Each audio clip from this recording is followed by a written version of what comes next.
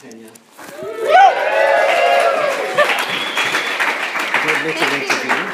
Oh, yeah, great. All right. Well, that's yours. All right, thank you. All right, hello, everyone. So for those who are, Tanya, for those of us who didn't get to meet you Yes, last night. Well, we're just figuring out sound. Could you tell us, what are you doing during the week? Oh, no. What? Tell us about your family. Oh, yeah. My husband Tim is over here. So you can, isn't he lovely? He did an intro last night as well, and he declared that he's from Dubbo. He calls himself the Dub Ambassador. So, Central Australia. I don't know. Country, I'm very much from the city. So for me, it's just awe after you get past the Blue Mountains. Wow. Still here. But we do love everyone. No, I love it. What I'm trying to say is that being here in country, I feel really this is awesome. So it's good to experience that with you. Even if, we're complaining about the last season. I'm not. It's great. No. I love that. Okay, at least we broke the ice and now you can feel free to laugh. Because I was worried about that you'd be like, should we laugh or not? So the deal is yes. No, not at your coffee. No, just laugh. Just laugh. Okay, great. In the Lord, Hey, we're building community, aren't we? Right? Now, Tanya, where are you during the week? What does your week look like? Yes, so I live in Annandale in the inner city area. At the moment, I'm writing my PhD, which is kind of ruining my intro, but that's all right. Oh, sorry. Should I walk away? No. Okay. So we live in a terrace house, and we're in the basement, and our best friends live upstairs. So I am literally under the bed writing my PhD on a daily basis, which is probably why when I get out I'm a little bit awkward. So so you can forgive me for that. But close to the end, final edits. Wow. That's what I'm doing, as well as other things that I'll explain later. Could we encourage Tanya? She's nearly there. She's nearly finished her Well, we're really looking forward to Tanya and Tim are going to lead us in the sessions this morning and then tomorrow morning. But they're around all weekend for you to chat with. Yes? They'd love to chat with you. They've got a wealth of experience in the kingdom of God. And I've only just meeting them with you, and I think they're great. And we think, don't we? We think they're great. Yeah. So we pray? Yes. Right, all right. Father, thank you for your word. Thank you for your spirit. And thank you for Tanya and Tim. And we pray now your blessing to open our hearts and our ears and our eyes to you. In Jesus' name, amen. Amen. Amen.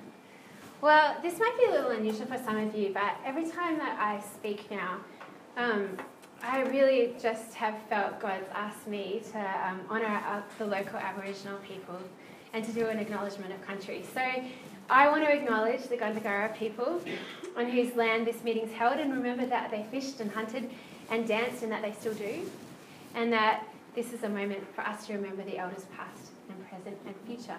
Yeah? So I do that because it's a history of our land. And it's, for me, a moment to recognise that Creator God is so present with us as we are on country. And for me, it's a moment of deep recognition and acknowledgement of Him. And then also, I like to honour the elders because at times our country has lacked honour in the way that we've talked about and thought about our first peoples. And Romans 13 tells us to give honour where honour is due. And finally, I do that because we're here together on land. And I think that it's significant that our lives have intersected at this point. And I don't yet know what that's about, but I'm here in anticipation because I know that God does. God knows why you were stirred to come and to put in a rego and to come to this camp. God knows why He connected us with Matt and why we're here too. And I think I love standing in awe and recognition of God. And I know that's why you're here, listening to you worship with abandon. And realizing that, there is more. You might feel like you've got to the end of all that you know and that you're, and sometimes this happens, right? You become a big fish in a small pond. But there is so much more of God. And so when we stand here and when I stand on land, I stand in awe of God, who is so much greater and so much bigger than I could ever imagine. Cool. So, it's really funny actually. I really struggle to introduce myself and what I do. So I thought I'd try and explain it to you a little this morning so that you could understand a little bit of the awkwardness of it all. So I am doing my PhD. I am studying at Fuller Theological Seminary in the States. So Tim and I flew over and we lived in LA for 2.5 years. And it's been a real privilege to be able to connect with some of the theologians from all around the world who are passionate about expressing and finding God in various different local cultures. And then we moved back to Australia, and I've been flying in and out from different churches with Aboriginal senior pastors. So I've interviewed 88 people who have a senior pastor who is Aboriginal, and I've attended 69 services in the last 18 months. So for me, it's been packing my bags and flying out on a Thursday, landing in a city and trying to acclimatise myself to the point where I can chat with someone and be entirely present to them and to hearing what their life is like and how God is revealing himself in their world. And so much of what I do is sitting with Aboriginal leaders and listening and being willing to calm all of my thoughts and all of my ideas and to put them in a box and to listen and to be present to what they're saying. And then to be able to take what they're saying and to be able to advocate. So that's the journey that I'm on with my PhD. And I think you'll appreciate this. It's kind of funny to me, but it's also a little bit of a journey. But I finished it the last time that we met with Soul Survivor. The guys came to, the worship team came and had pizza at our local pizzeria. And I was saying, I'm ready to submit. So I pressed the big send button. And it was so interesting because my committee read it, and they're amazing theologians. And they really just like the word decolonize. So I'm like, it's really funny to me. I feel like I'm between two worlds. So I'm translating everything that we know about Australian realities and what it is to be where we are and who we are, and then trying to explain it to American professors. And then also meeting with Aboriginal senior pastors and going, they didn't like the word decolonize, and I was trying to find out some more language to put around this. So I literally feel like it's a translation exercise. And everybody along this path I adore, but I feel like sometimes I don't really know who I am or where I am. And so in amongst all of that, last semester I had some really great projects on the board, but none of them came to fruition. So that I spent a lot of time writing, and I was really honoured to do that. And then this semester, every contract has come through. So at the moment, I'm teaching at Excelsior College doing ethnomusicology. I'm teaching at Hillsong College doing mission and culture. I'm working at University of Sydney with people who have a disability and looking at inclusive research and getting people with disabilities' voices into the literature. And then I do stuff like this. And so I feel like I wear many, many, many hats. But in it all, I think one of the ways that all of this occurred was that really I found myself as a teenager just really being very conscious of God and being conscious of just, I guess, the need for me as a person to be connected to the Creator God and to feel like that I was walking in His path.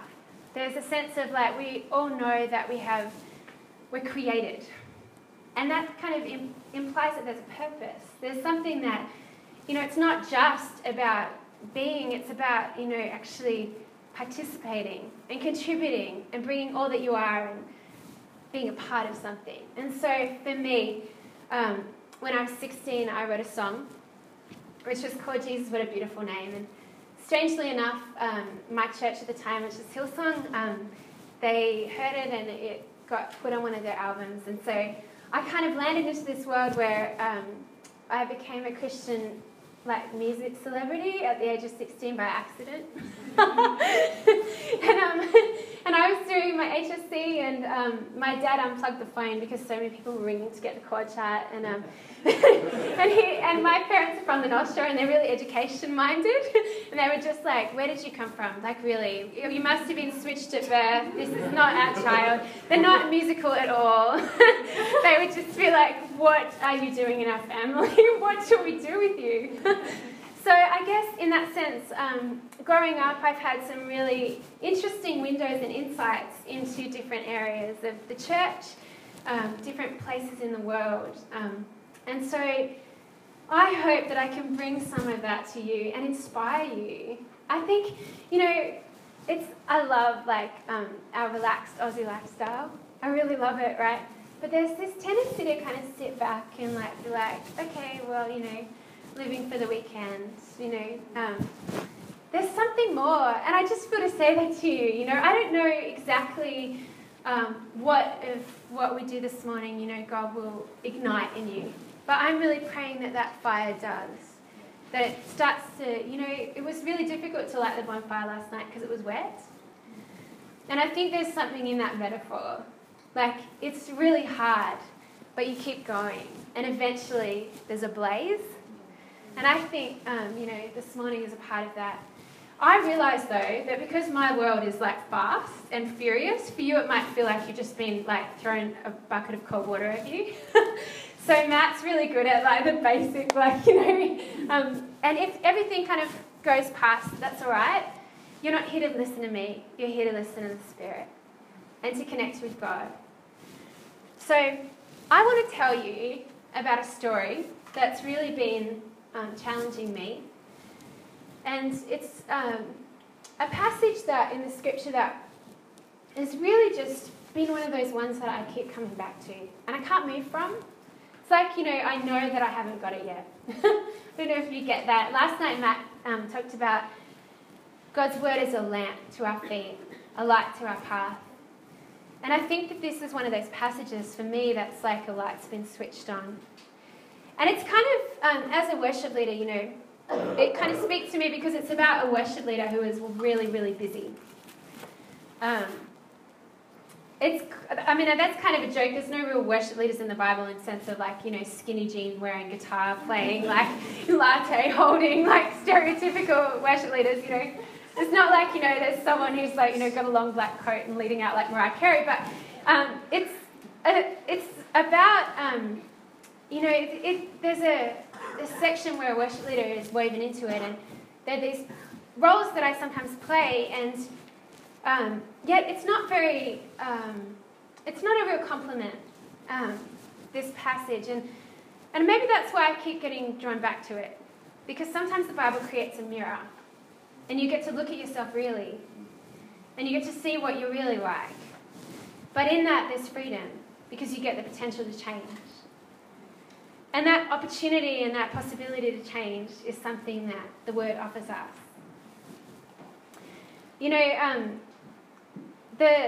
I was thinking, and as I was looking through this, just background to it, and I know it's a long preamble, but I think it'll make sense.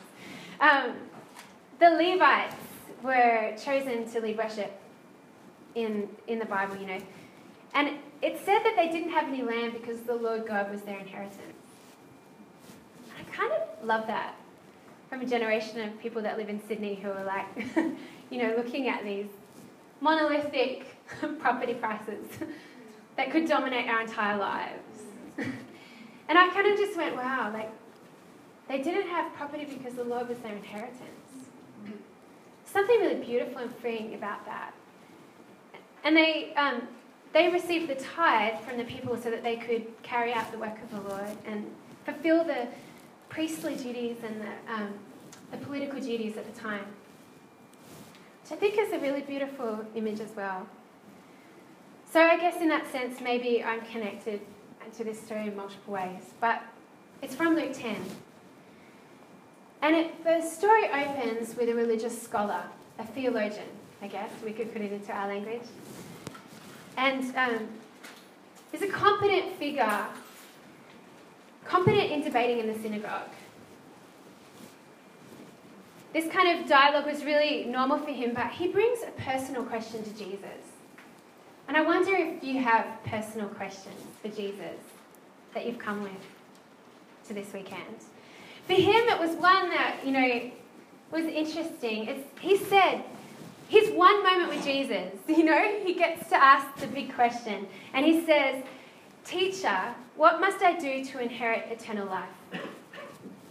And I think it's a very human question, actually. It's the question that Nicodemus asks. He's from the Jewish council and he comes to Jesus late at night and he asks, "What must a man do to be born again?" And then it's also the reassurance that the criminal needed when hanging next to Jesus. "Remember me when you come into paradise." And it's also a question that the jailer asks of Paul, "What must I do to be saved?" I think there's this question that's at the heart of our human existence, and we all ask it in different ways, but we are asking for that question to be answered by God. And the way he frames it here is really interesting, because he says, "What must I do to inherit?" Jewish inheritance was a really important part of the Torah.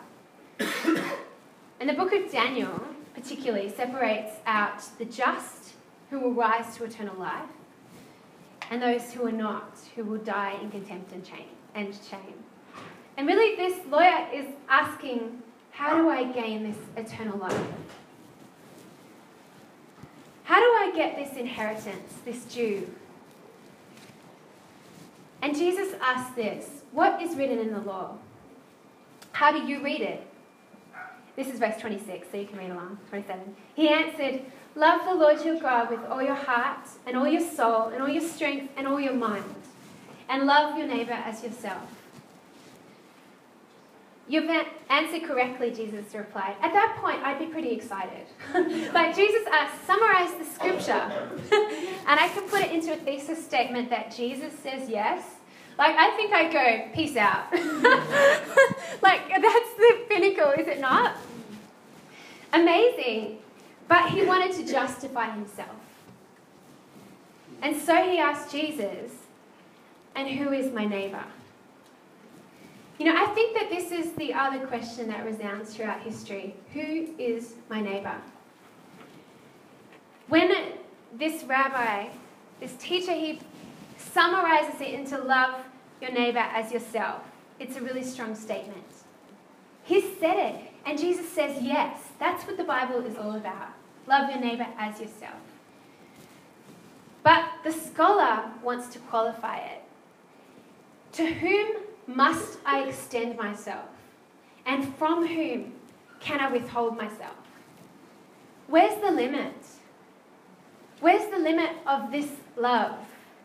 If the Bible really says, love your neighbour as yourself, where is the point at which I can draw a little circle and tick and walk away and fulfill the law?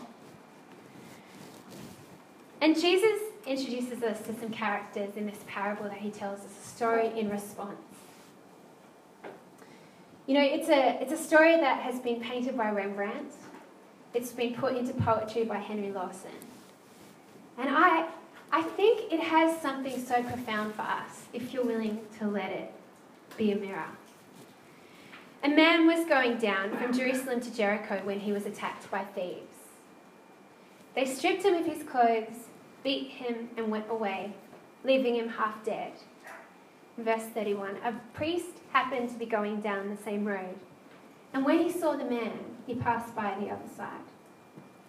So too a Levite. When he came to the place and saw him, he passed by the other side. The scholar knew that if a priest or a Levite was to touch a dead body, that they would become ritually unclean. And that they couldn't go into the temple of the Lord having touched a dead body. But the interesting thing is that Jesus has written this story in the reverse. So they couldn't go into the temple after touching a dead body, but they were leaving the temple. This was the road from Jerusalem to Jericho. They were already authorized. if that makes sense. So these are some of the most powerful figures that could possibly be used in this story. And I don't know, maybe you can draw some correlations, but the people that these people admired the most, the people that they looked up to, the ones that had all of the goods in that sense, and who were completely authorized, completely holy within the Jewish system, and were able to give of that holiness, crossed over the other side of the road. Jesus contrasts this with the next character that walks along this road.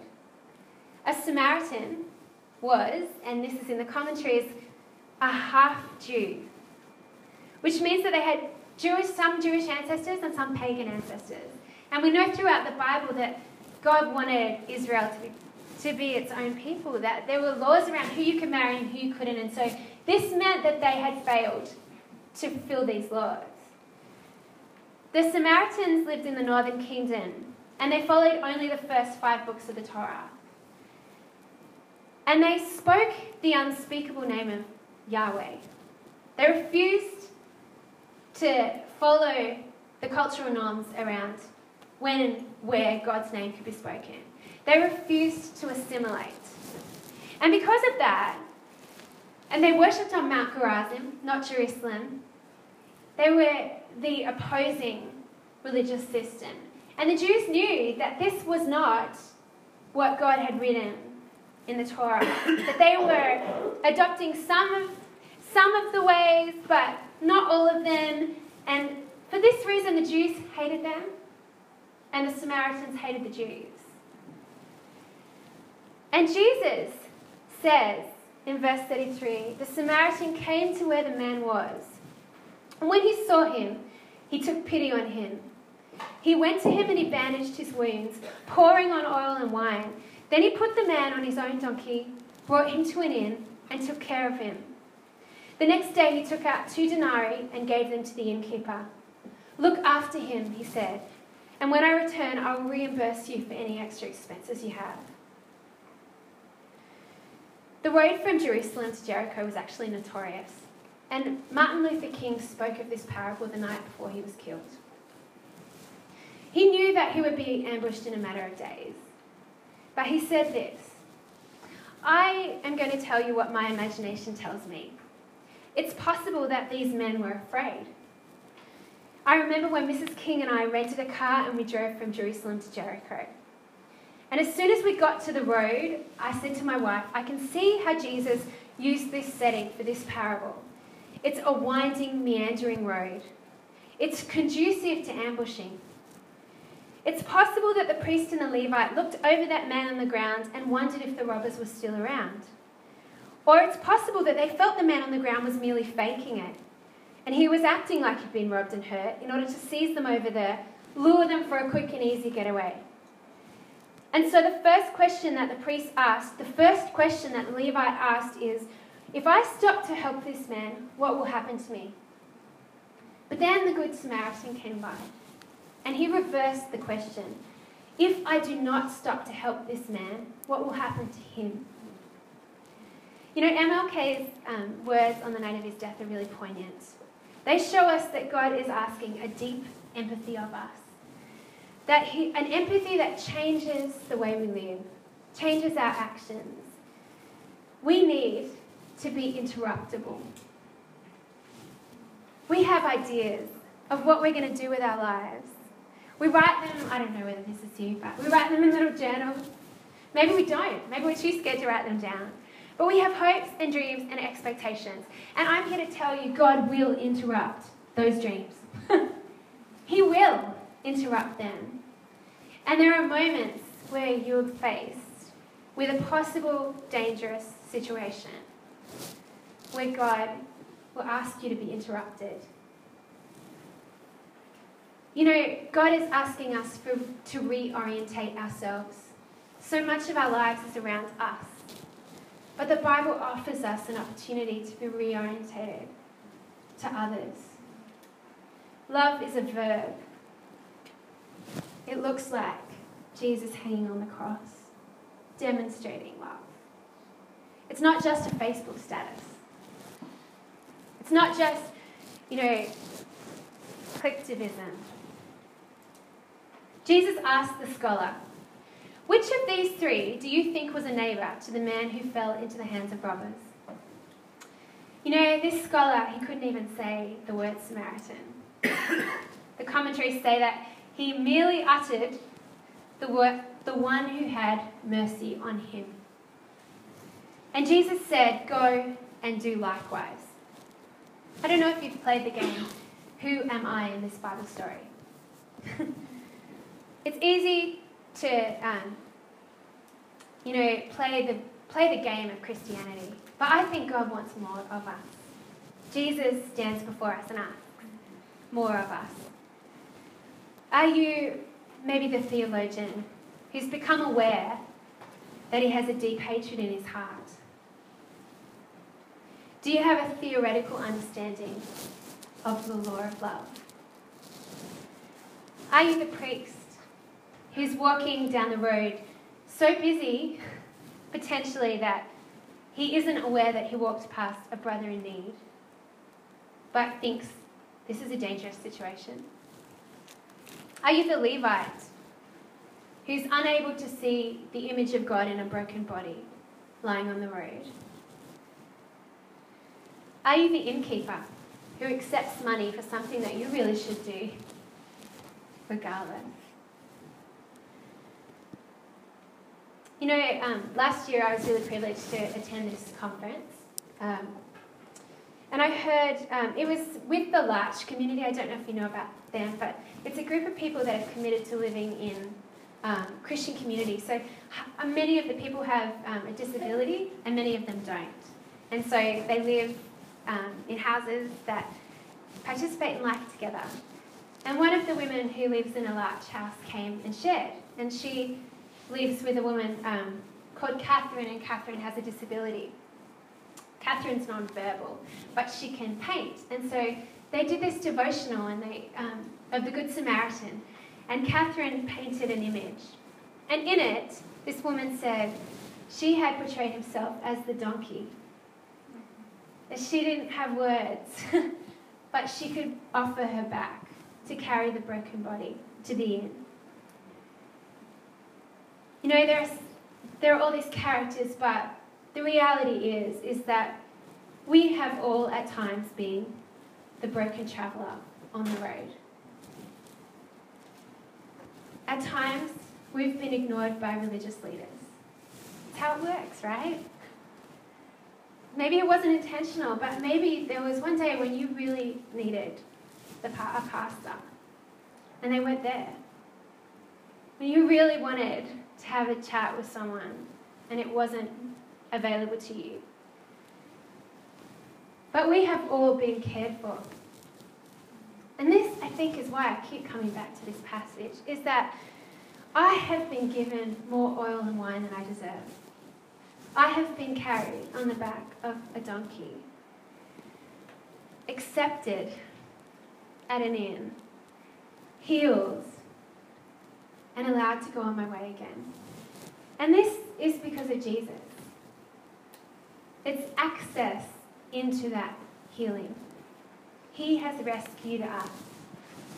I don't know if you really get that yet this weekend, that Jesus has actually paid the price, that you may feel broken and on the road, but God has already painted out the way for you to be whole and healed again.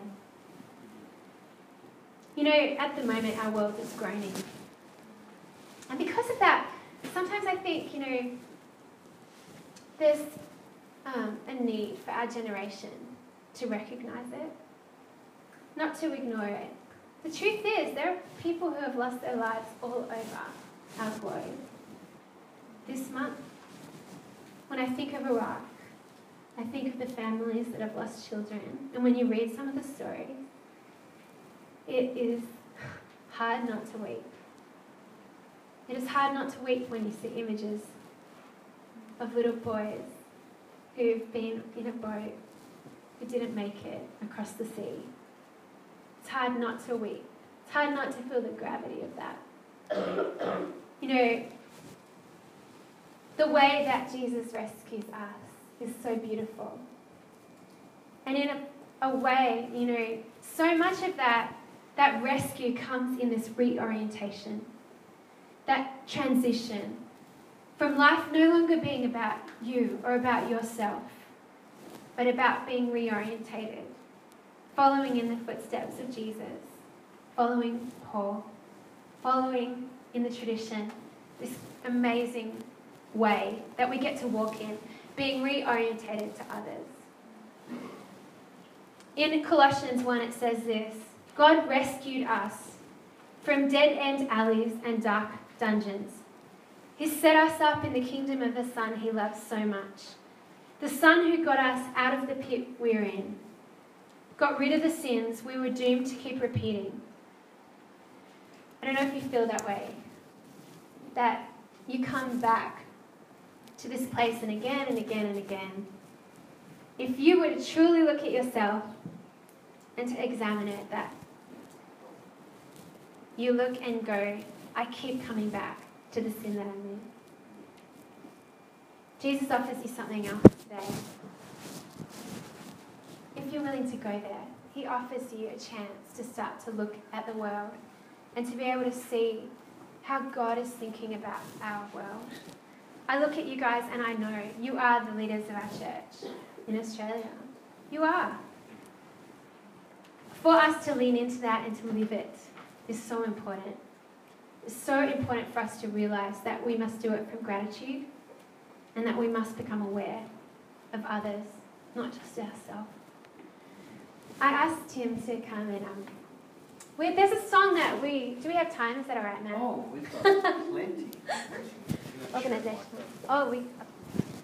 There's no other mic. That's weird. All right, well, maybe Tim can sing it. No, we'll share. Oh, yeah, is that all right? Thank you.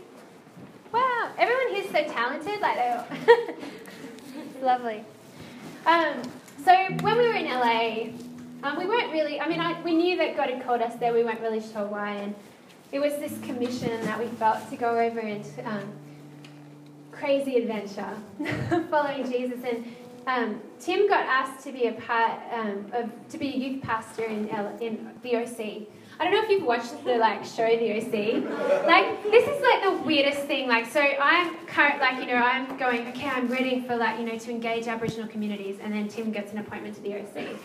And we walk in and they are so funny. On the first night we sang a Delirious song, and they had a choreographed routine that they all knew. And Tim and I are going, woo, awesome. We obviously didn't know the dance steps. Everybody in there was doing, it was like an episode of Glee. And I was just wow, yeah, this is really not my thing. I don't do choreographed dance, but I'm prepared to clap you afterwards, I don't know.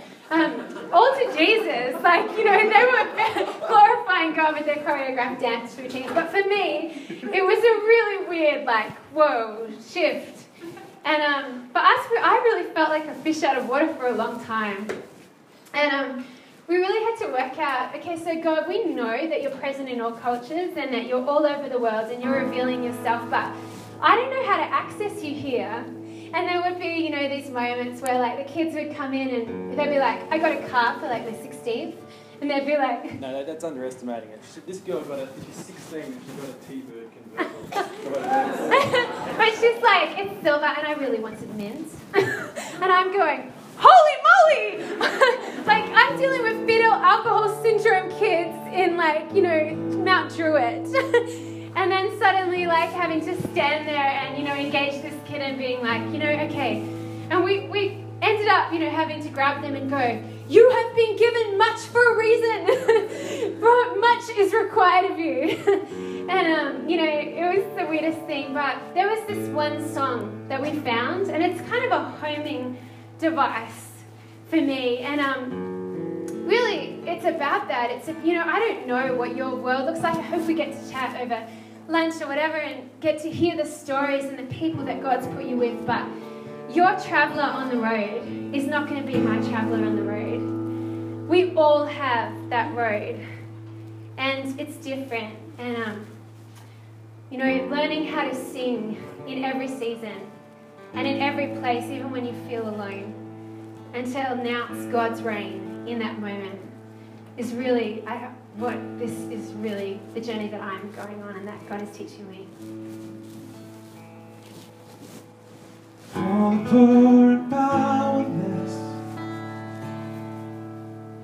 and all the lost and lonely, and all the thieves who come confess, they will know that you are holy. They will know that you are holy.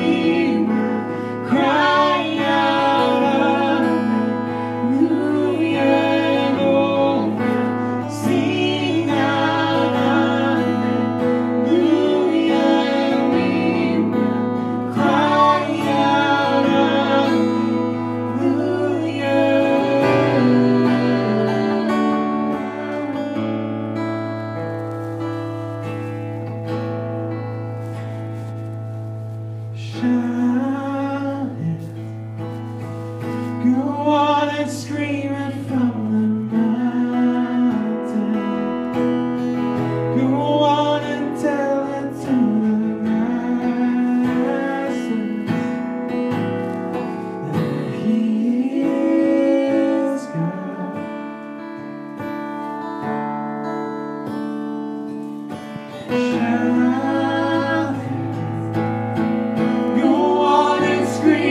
from the mountain.